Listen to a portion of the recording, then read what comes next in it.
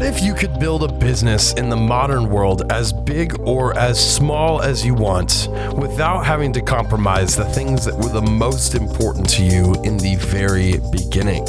This is the Wealthy Consultant Talks podcast with Taylor Welch and Mike Walker, as they share with you today their learning lessons from stories in their experiences over the past 10 to 15 years and share with you right here, right now. Let's get into it. All right, let's hit it. Let's hit it real fast. I've actually got two things to share with you guys. I believe that, I wouldn't take the time out of our schedule. I know we have a stacked day and a stacked IDS, but I believe these two things are important enough to take the time to do it. So important, in fact, that if we don't get through the IDS, it will still be a win. So I'm going to start with something super chill. There's three types of lessons. Always infallible. I've taught on this before, so you guys have already heard this. The first is the lesson you've never heard of that you're learning for the first time. The second is the lesson that you're relearning. And the third is the lesson that you need to unlearn because it was the wrong lesson. So I'll start with something super easy. This is a relearning lesson for me. I woke up this morning and hit my routine, and I was sitting in the office just kind of putting the day together. And I literally, in my journal, for some reason, I was looking through something old. It was from 2017. By the way, just so you understand my personality, I am never happy, hardly ever, in the morning. I'm not a morning person. I don't enjoy the mornings. I'm the opposite of Lindsay.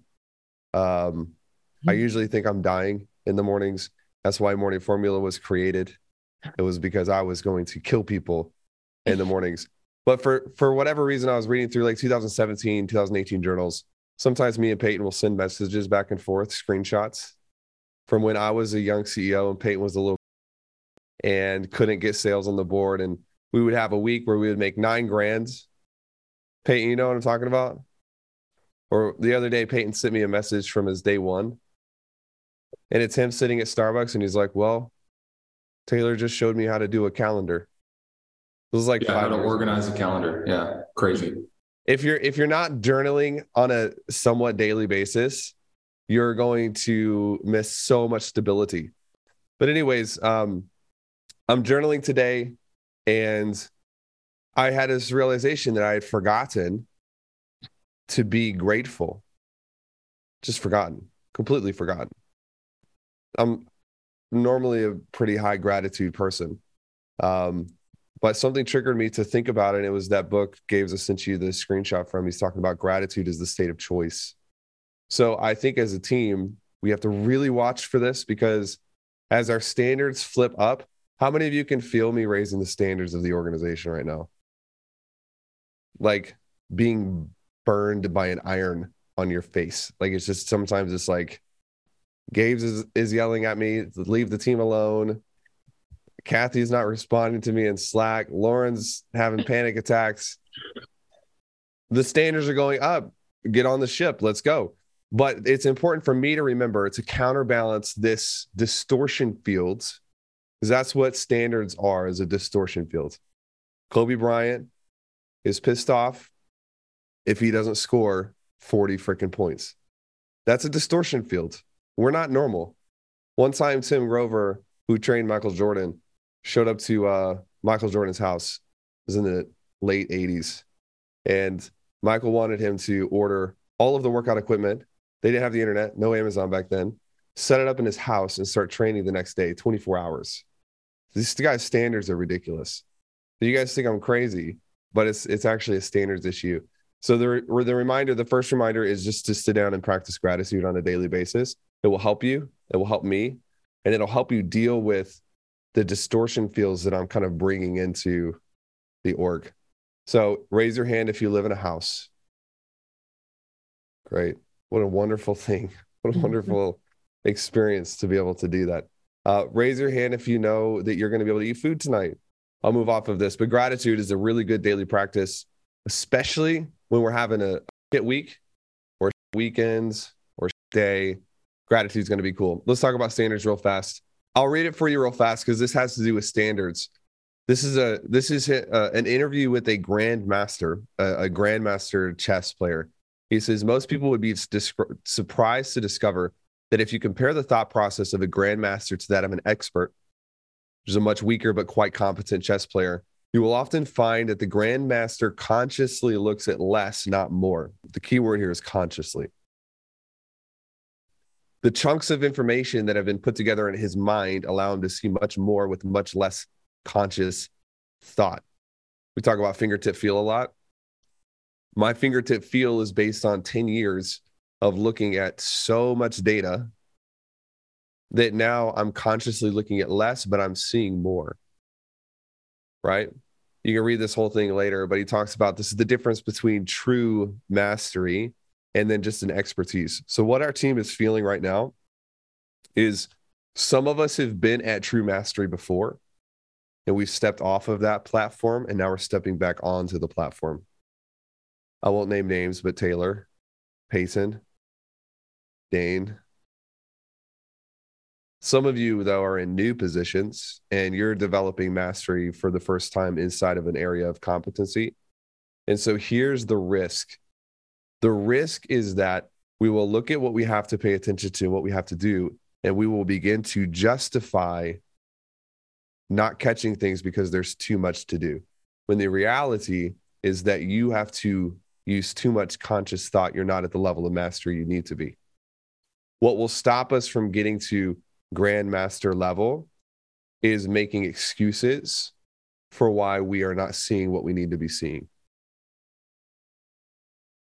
This is frustrating and at times painful, but the issue is not that you have too much to do. The issue is that you are not yet fast enough to get it all done. See the reversal of responsibility. The issue is not that we have too many people to call. The issue is that we are not yet intelligent or cunning enough to create the systems to get it done. Now, whether this is totally, factually, irrevocably true or not, I'm speaking to Gabrielle because she's the truth seeker of the group. If you ever get into an argument with Gabrielle, make sure you are correct before.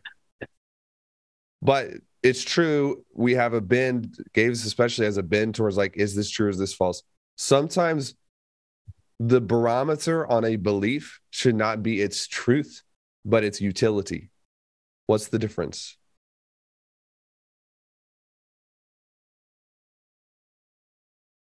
Empowerment. What does it make you better? Exactly. Yeah. Something can be like, well, Taylor, there is too much to do. That's factually true. Not useful. I will reject it. Make sense? We're going to have to work on this. This is a tension. This is the normal tension of a fast growing team. Okay.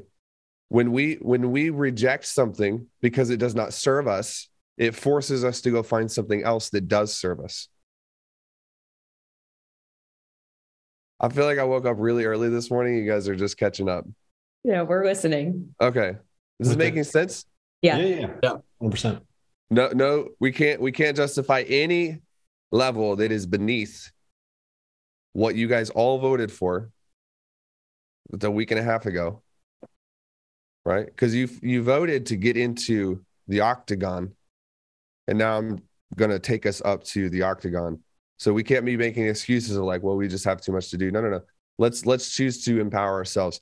The second thing is attribution. When we're talking about standards, the grandmaster knows exactly what move lost the match.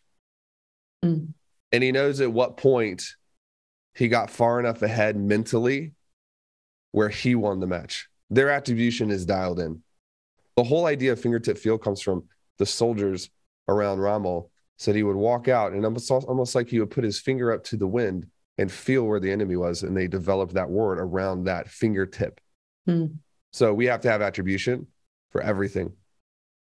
This is me and Mike are going to be working on this. You're going to see us come up with a lot of new things that we're tracking with clients. We got to have attribution. The thing that helps you with attribution is data.